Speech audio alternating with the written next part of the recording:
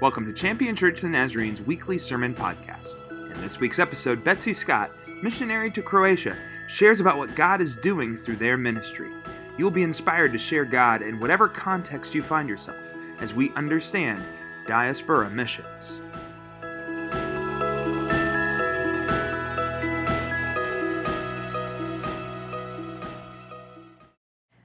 Thank you, Pastor Matt, for inviting us to share with you all at Champion Church. We are delighted to be here because we are a global family. And I think it's really important for us to be connected, for you to be connected to how God is moving and working and maybe even shaking things up in Croatia. For those who don't know where Croatia is, I have two maps for you. One shows you that we are in the Eurasia region of the Church of the Nazarene. We are also on the Central Europe field. You can see there we are across the water from Italy. Okay, so now we're going to zoom in. I want you to understand our context a little bit better because we are situated in a country that used to be part of a larger area called former Yugoslavia. Has anyone heard of former Yugoslavia? Yes, good.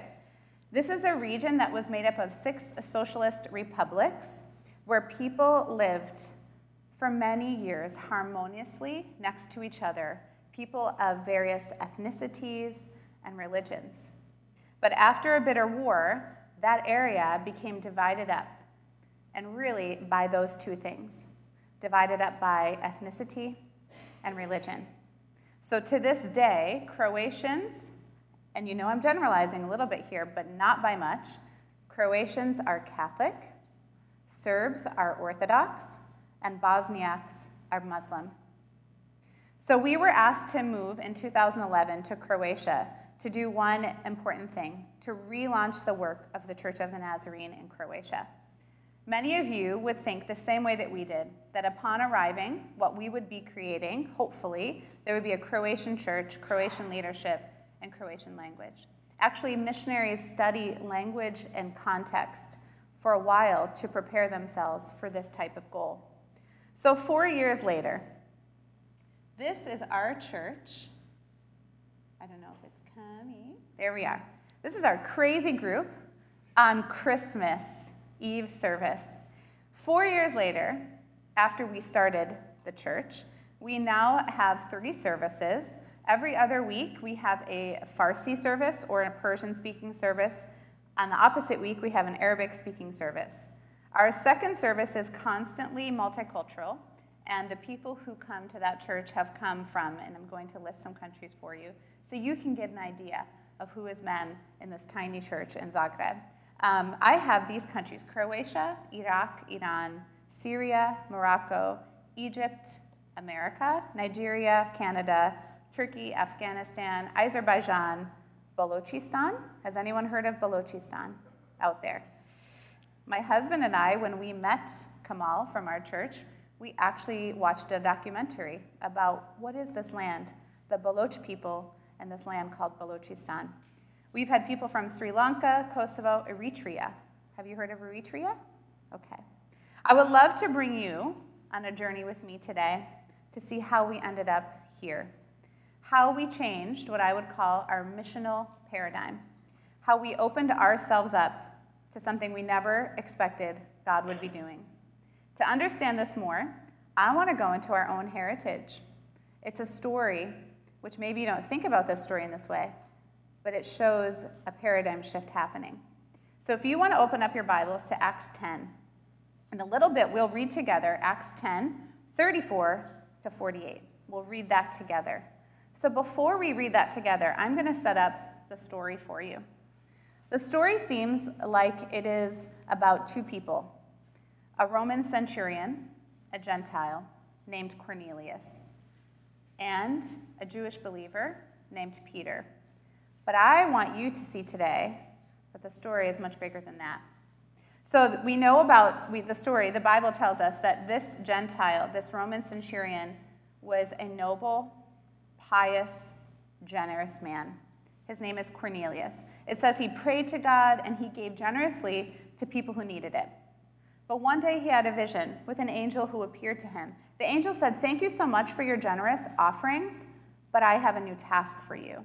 What I need you to do is go find the man Simon Peter. I need you to send your men for him and bring him to you." At the same time this was happening, there was the man Peter, who, it says, at the same time he was having a dream. The dream is a wild one. Peter feels God is asking him to do something that his previous cultural restraints would not allow him to do, to eat meat. Peter first turns this down, and he hears a voice say this: "What God has made clean, you must not call profane." After this happens 3 times, Peter is sitting there, still puzzled about his vision, when there's a knock at the door. Cornelius' men show up, and they ask Peter to go with him. So he goes to the home of the centurion. And when Peter arrives, this is what Cornelius says to him: "So now all of us are here in the presence of God to listen to all that the Lord has commanded you to say." So let's read together from Acts now 10:34-48. "And then Peter began to speak to them.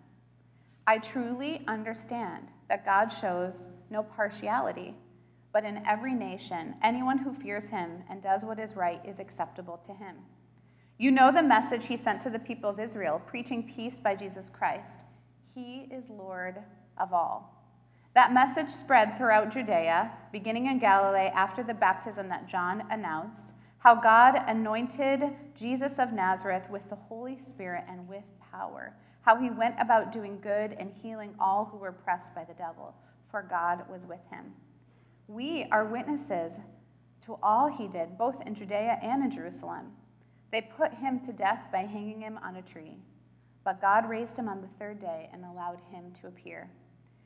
And who ate and drank, not to all the people, but to us who were chosen by God as witnesses, and who ate and drank with him after he rose from the dead.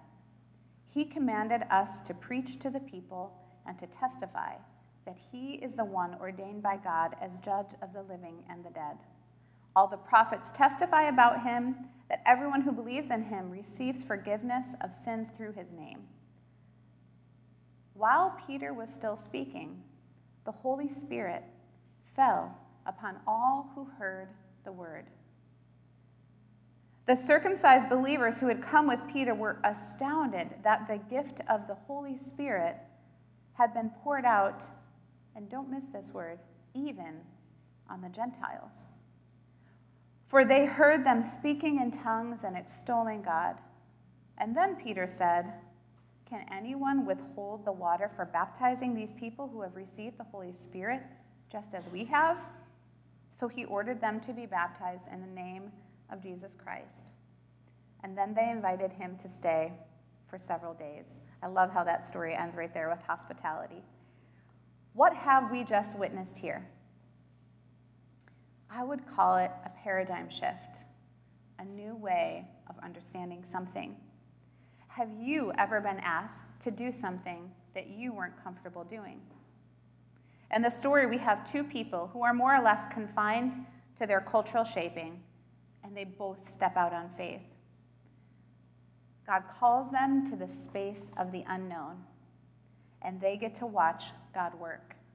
These are actions that even had consequences from their peers.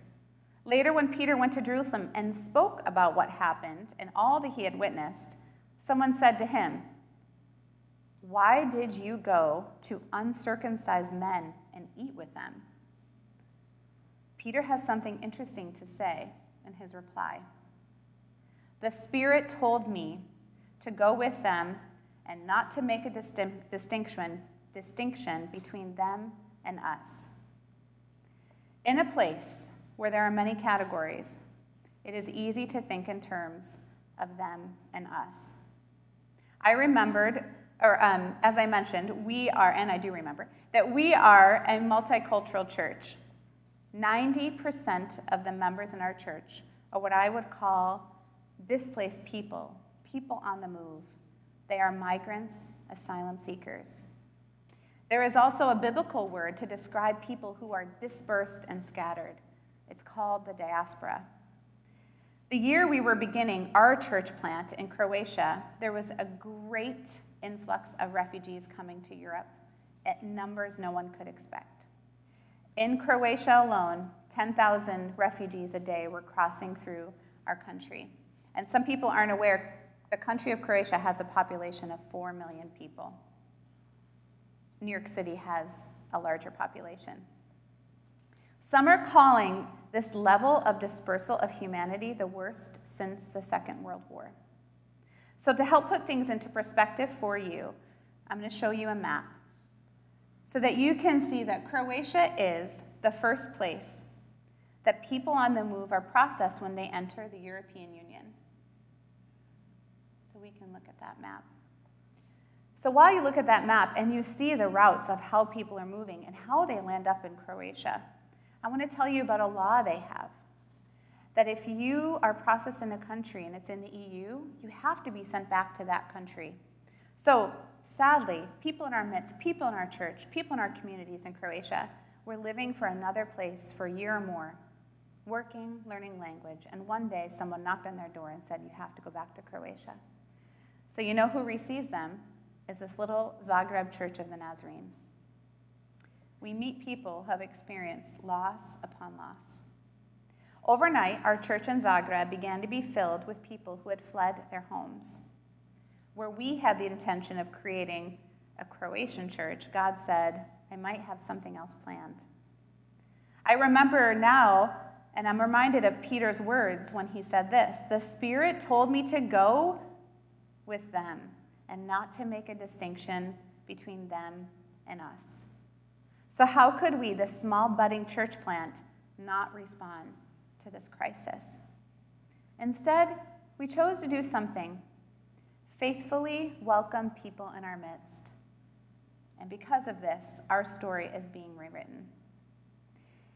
We began to cling to Apostle Paul's words, where he talks about how to have unity in a church. Here is a passage that I really love. I'm not going to read it. I'm going to paraphrase it. I would love for you to look this up. 1 Corinthians 12 through 26.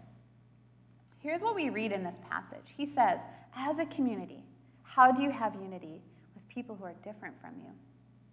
He says we are to build each other up, see each other as more valuable than ourselves. Sometimes that alone is very difficult to do.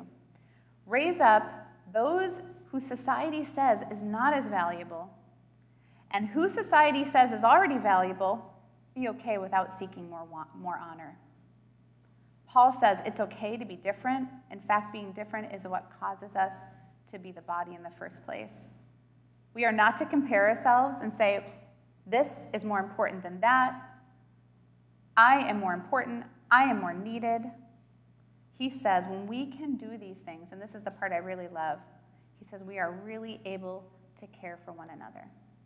There's one thing that people say when they visit the church in Zagreb. They say they feel the Spirit there, and they feel that we are a family. One day we have tried to reduce, by a way of reducing the distance between us and them, we said we're going to make it a practice to praise together, lift Thanksgiving together, but also lament together. That means we celebrate and we weep together, and I've already heard that today in your prayer. One Sunday, a woman in our church, she was now in jail and in danger of being deported. During worship, I came up behind her. I placed my hands on her. We were singing a song called I Surrender, and I wept with her as we worshiped together. It was my way of saying I wanted her to know that I'm with her. No matter where she is, if she does end up in jail, I want to raise my hands and sing when she can no longer sing. I asked a couple in our church who had watched so many people get positives while they were waiting, and they had received negatives. How do you do it? And they said, we are so filled with joy for people when they get their positives. What I have seen in our church that sustains people through suffering is the ability to find something to be grateful for. So praising and offering thanksgiving in our church has become an important spiritual practice, but also lamenting. We cry out to God together about the injustices that we see happening in the world and to the people in our church. We actively pray against things like oppression, possessiveness, and war, and we pray for peace and unity and for love. Here's what we're seeing in our church that God is doing. He is tearing down walls and barriers between people. When you are with people who are different from you, one of the things that happens is that you have to come to terms with your own prejudices and stereotypes. One Sunday, our minister raised his hand and he said, "I need to ask for forgiveness. I used to have a derogatory word to describe this person. My culture gave me this word to describe this person." And he said, "Now this person is my brother, my fellow minister." And so what we're seeing in our church is the way of the cross, the way of Christ, and a new way, a better way. So in order for Peter to go with Cornelius, and for Cornelius to send for Peter, in order for this divine meeting to happen that would forever change the course of Christianity, both of these men would need to do something: overcome their fear and exercise a great amount of faith. So Cornelius asked Peter to share with him, and this is what happened while Peter was speaking. Verses 44 and 45 tell us that the Holy Spirit fell upon all who heard the word. And Peter and the circumcised believers who were with Peter, they were astounded that the gift of the Holy Spirit had been poured out even on the Gentiles. So in order to accept this new missional paradigm in Croatia, we had to set aside our preconceived ideas about what should be. And we accepted what God was doing in our midst. And this can be difficult. It took Peter 3 times in his dream to really hear God's message. When we see the faith of these men, we see that the Holy Spirit immediately fell upon those who heard the word. And this is what causes Peter to consider something he hadn't yet: that God has given even to the Gentiles repentance that leads to life. It's interesting, it's silly reading these words a little bit, because this is a truth that you and I have always known, that Jesus is for all, not just for a select few, not just for chosen, not just for the clean, not just for those who do the right things, but for all. In this story, we're brought into this moment where the idea of Christ saving everyone, even the Gentiles, is a new concept. We are seeing Peter's idea of God's mission is expanding, and maybe even his idea of who God is. Sometimes I wonder, when we start saying things like, "I was astounded even that this person could be saved," have we somehow diminished the power of the Holy Spirit? When we become surprised at who says yes to Christ, have we somehow made God very small? But God keeps us on our toes. In this story, we are seeing early Christians put fear and unknown aside and embrace the new thing that God is doing. In our context, we had to embrace the beautiful evangelistic opportunity that was in front of us and put fear aside. I want to share a statistic with you. It's kind of astounding. In the world, there are 250 million people who are living outside of their country of origin. Researchers say that 1/2 of these people are coming from places who have traditionally not heard the gospel. So let's look at this percentage a bit closer. If we take and we put all migrants in a room at any given moment, in theory, we will find that 50% of them are Christian, 25% will be Muslim, 5% will be Hindu, 3% Buddhist, and the rest will have no faith. Of the 1/2 of the Christians, we see a number of people intentionally moving to places to share the gospel, and we count in that category. But we are still talking about 50% of the people who are living among us are living outside of places that have never heard the gospel. So this reality is what I call 2 things, and this is what we've experienced in our church. We need to learn as Christians to have what's called a soft, hard hospitality approach and to have missional discipleship. These are the 2 things that we've learned, and I just want to unpack it a little bit with you guys. and I'll share some stories to help you understand. A soft, hard hospitality approach is one that's softer on the edges, but it has a hard kernel in the core. This basically means opening your arms and inviting those who might not fit the mold or the target audience, while maintaining a strong theological core. So Talal is a lovely man who was with us for over a year. I met him while we were teaching English classes at the refugee facility. He showed up at church one day. I did not expect him to be there. Somebody invited him. He came. He was curious about what church was like. He was Muslim when I met him. He was a devout Muslim, I should say, when I met him. After a while, Talal realized that in coming to our church, it's the same time as the mosque. So he was missing his prayers. So he asked our leadership team, could he do his prayers in the basement of our church? This is the first time that we came up against a soft, hard hospitality approach. So we met as a leadership team, and we decided that what we would tell Talal is how much we love him, how much we love that he loves coming to church, but that we would have to say no to his prayers in the church. And it was because people are coming to our church who aren't Christian yet, and we didn't want to confuse people. We wanted to be really clear about who we are as an identity, as a Christian church, a Christian place. Another friend of ours is from Sri Lanka, named Dennis. Well, Dennis comes from a community in which he is Hindu. He has a Hindu background. So after a while of Dennis being in our church, you know what Dennis told me? I think Jesus is my favorite God. Okay, so let's hold that up there a little bit. Another amazing man from Kosovo came with us for over a year, and he came from a New Age background. He once shared this with me, that after he signed up to take Intro to New Testament class, he said Jesus seemed like the ultimate source of energy. I remember one time in class, he drew a picture of a heart, and he wrote Jesus at the center of it. What we are talking about are people who have never had the chance to hear about Jesus. And when they do, they fit Jesus and Christianity into the only framework that they've ever had. Engaging in what I call missional discipleship, and there's a great book called Missional Discipleship, it takes patience and a willingness to walk closely alongside people.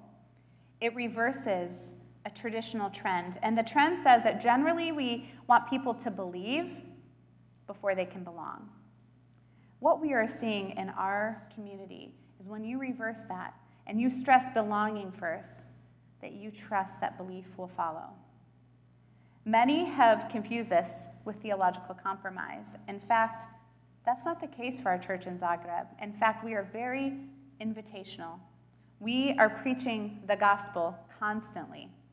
There is no confusion about who we are and what we stand for. In fact, every Sunday, we have Muslim women and men who sing the Apostles' Creed with us in worship. What we are coming to realize is that for the first time in people's lives, they are safe enough to ask the questions they've always wanted to ask. So because of this, we work really hard at creating a safe place for people. I did share a story recently. I guess I'll share the story with you. It's the story of when I almost was arrested. So in church one Sunday, we had our community vandalize our church space with marker on the outside and wrote negative messages. And we've had the cops called. This is one time I was about to greet everyone at church, and they said, there's a cop at the door, and so would you come and speak with him? And so I did, and he shared with me that someone in the community had called and said, there are illegal immigrants here who are taking furniture out of the space. And I said, no, that's not true. Actually, we're a church. I was explaining this to him. He said, well, do you have illegal people here? And I said, no, we don't. They are all registered with the refugee facility. And then he said, well, I would like to see all of their documents. And that was the moment I thought, okay, I think I'm going to become arrested because I'm not going to allow him to walk into this sacred space and ask each of them for their documents. So right at that point, we had our Croatian minister come over, They began joking with each other in Croatian, and in the end, he never came into the church and asked them. And we actually shared that our church had been vandalized, and he felt very embarrassed about that. See, in our church, we preach the good news. People in our church are desperate for the good news. This way of missionally engaging with people, this is what I think it takes, an immense amount of trust in a God who is at work, regardless of a person's religious background or heritage. It takes trusting that God is calling each person to him. So in our midst, there are certain groups that are pushed to the margins. Migrants and asylum seekers are one of them. When we responded faithfully to caring for those in our midst, beautiful things began to happen. For example, Talal, the man who wanted to pray in the basement of our church, he kept coming to our church. And I remember the first Sunday that he looked at me and said, "You are my family."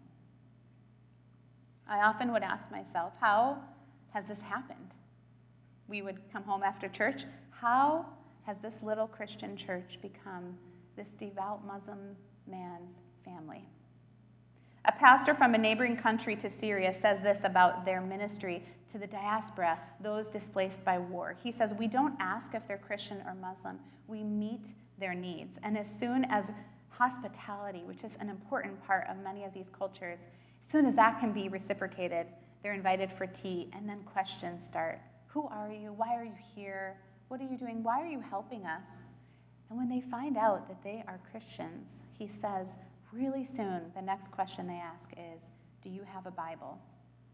I can tell you stories of people in our church community who walked to the Catholic cathedral on their own from the facility and asked for Bibles. Before we even met someone in our church, they had read an Arabic Bible 3 times. People are curious. They're asking questions.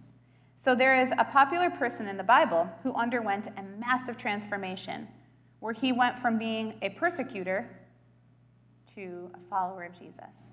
Maybe you are already thinking you know who this person is. If you follow his story, you will see some important things. You will see that God used those around Saul to care for him, to bring him to safety when the Jews plotted against him, to be bridge people. God even used someone like Ananias when he heard this. He heard God saying, "Go, for he is an instrument whom I have chosen to bring my name before Gentiles and kings and before the people of Israel."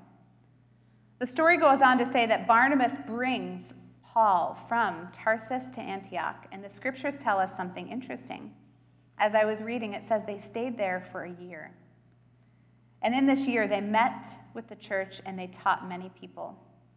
And then we read that it was in Antioch that the first disciples were called Christians. This persecutor turned believer reaches the first Christians in Antioch. So my husband, he visits with a family from our church where the husband is a former terrorist, a former persecutor. He has become a Christian, and they come to our church.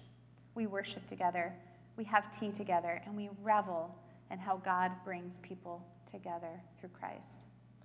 Talal, my dear friend, kept coming to our church, and I can tell you what an honor it is and was to watch him go on his journey.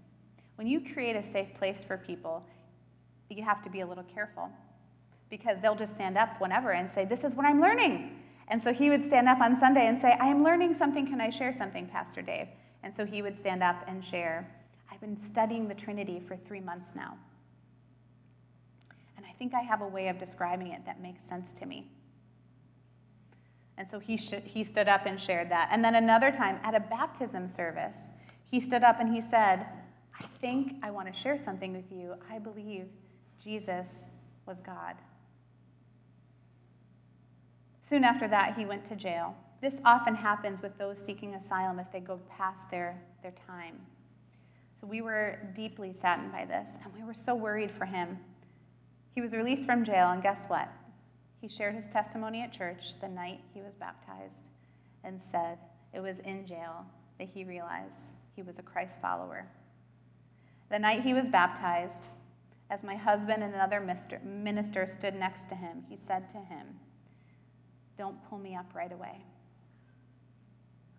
You know, the baptisms are like, whoop, whoop. He said, "Don't pull me up right away." And in this one, it was the one very deep, and you can just go. He was under the water for a while, what seemed like for a while. He wanted to revel in this life-changing moment. After this, Talal fled to his next destination. And do you know where he is today? He's in a Nazarene church in France. They often report to me, "Thank you for sending Talal. He is such a joy, such a blessing to be with." Of course, we are sad to have left him or let him go. The young man from Kosovo that I told you about, the New Age believer, well, he was forced to return to his country, contacted Nazarene pastors there, and said he wanted to start studying theology. Dennis, our Hindu friend, who said Jesus was his favorite god, he ended up going to Switzerland. But as I told you about the rule, he was just sent back for about 3 weeks ago, and he shared with us that Jesus is his Savior. He said while he was in Switzerland, his wife in Sri Lanka was baptized. So Paul had those in his midst who faithfully reached out to him, the known persecutor. You see, there is no one that is beyond God's reach.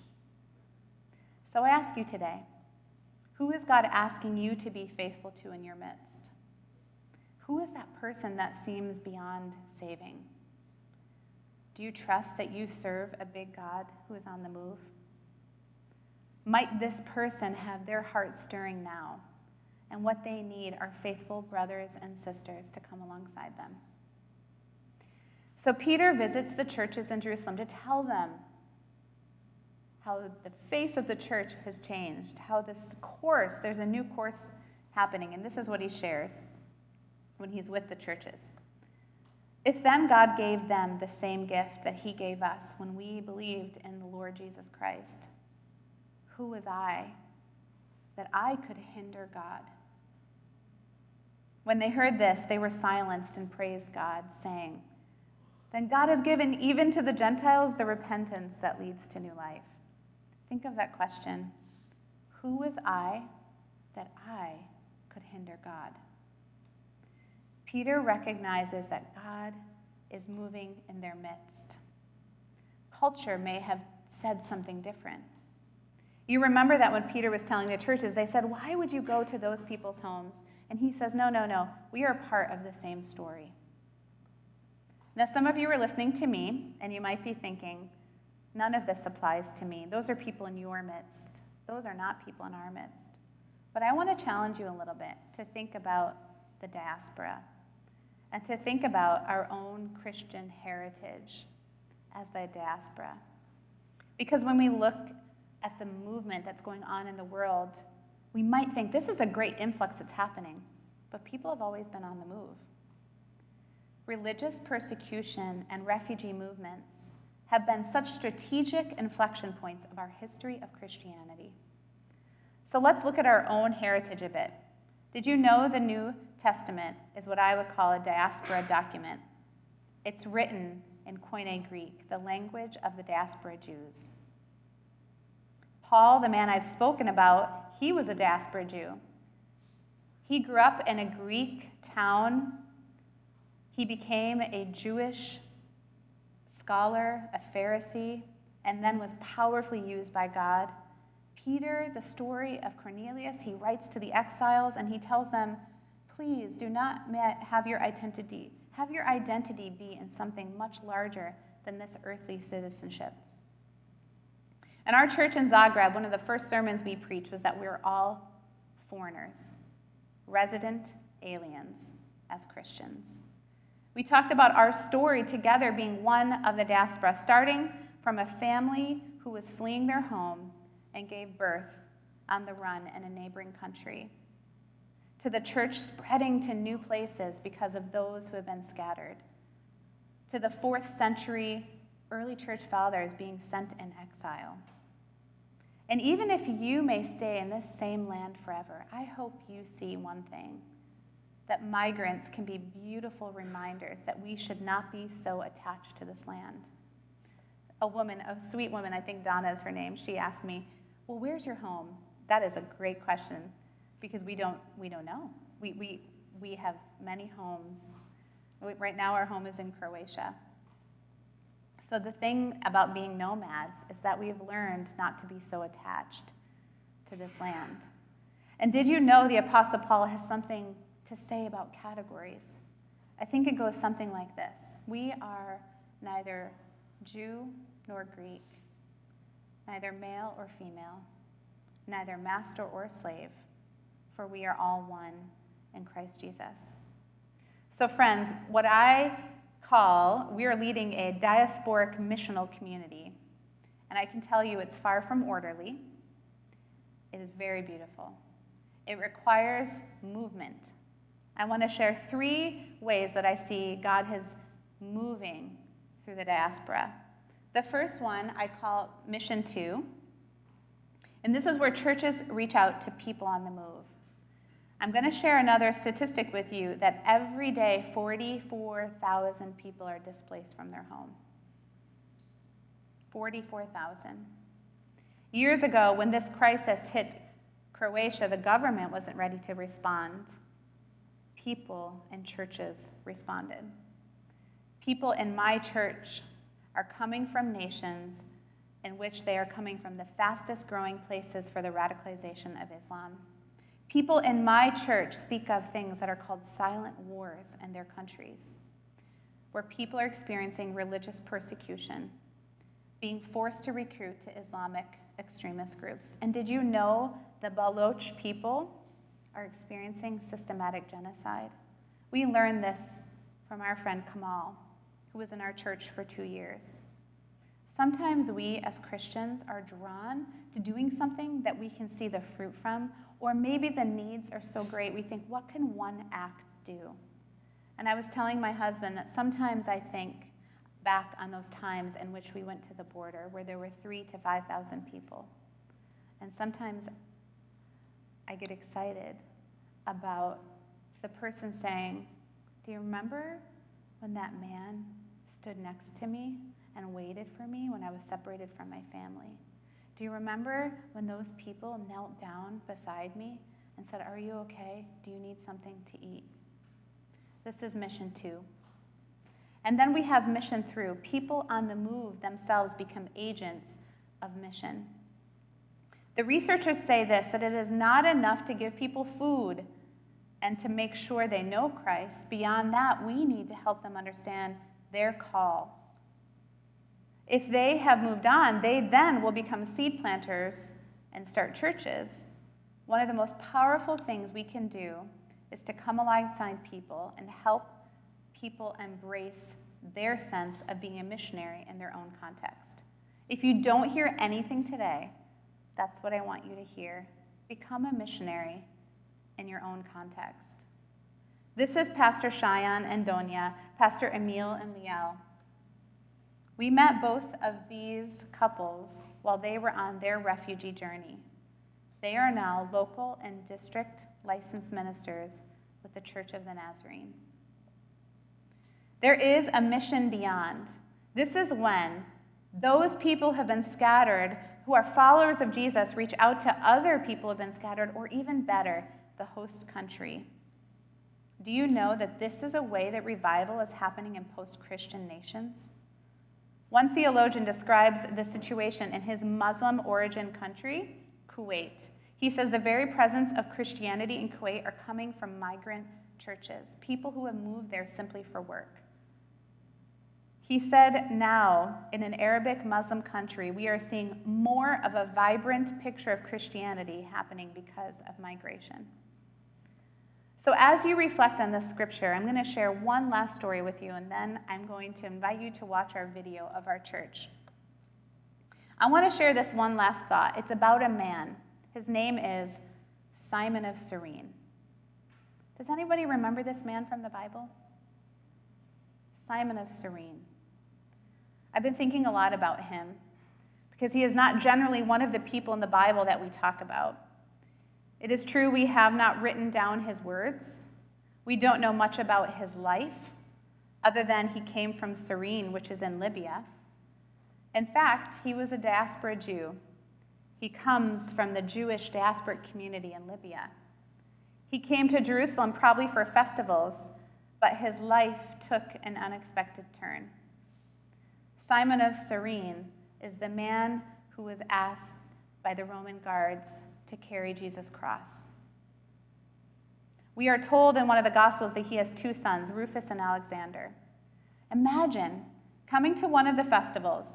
Maybe you had even heard of this one they call the Messiah, and you wanted to see for yourself. And there you are being asked to carry the cross of the one they call the Messiah. We don't know Simon's story from that point, but here's some fun things that we read in Romans and Acts, and maybe we could speculate something. We read that on the day of Pentecost, which is about 50 days later, the ones among them were coming from Libya, the area of Cyrene. Later in Romans, Paul asks the believers in Rome to greet Rufus. Maybe this is the same Rufus. Just following our story that we read today in Acts, Peter and Cornelius, we read in Acts 11, we read the following things. Now those were scattered because of the persecution that took place over Stephen traveled as far as Phoenicia, Cyprus, and Antioch. And they spoke the word to no one except Jews. But among them were some men of Cyprus and Cyrene, who, on coming to Antioch, spoke to the Hellenists, also proclaiming the Lord Jesus. Now, we don't know this, but it got me thinking, what if an encounter with Jesus changes your life so much that you share it with your family and your community? What if Simon of Cyrene went back to Libya and shared about this encounter with Jesus? And what if he became a missionary in his own context? The man that we don't give mention to when we tell the story of Christ, could he have reached many for Christ that we don't even know about? So here is my plea for you. Let's be cross bearers for Christ. An encounter with Christ the Savior is a life-changing one.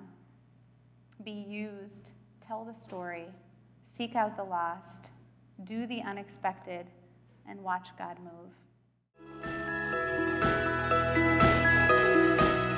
Thanks for listening to Champion Church of the Nazarene's weekly sermon podcast. We hope you were inspired by this week's message.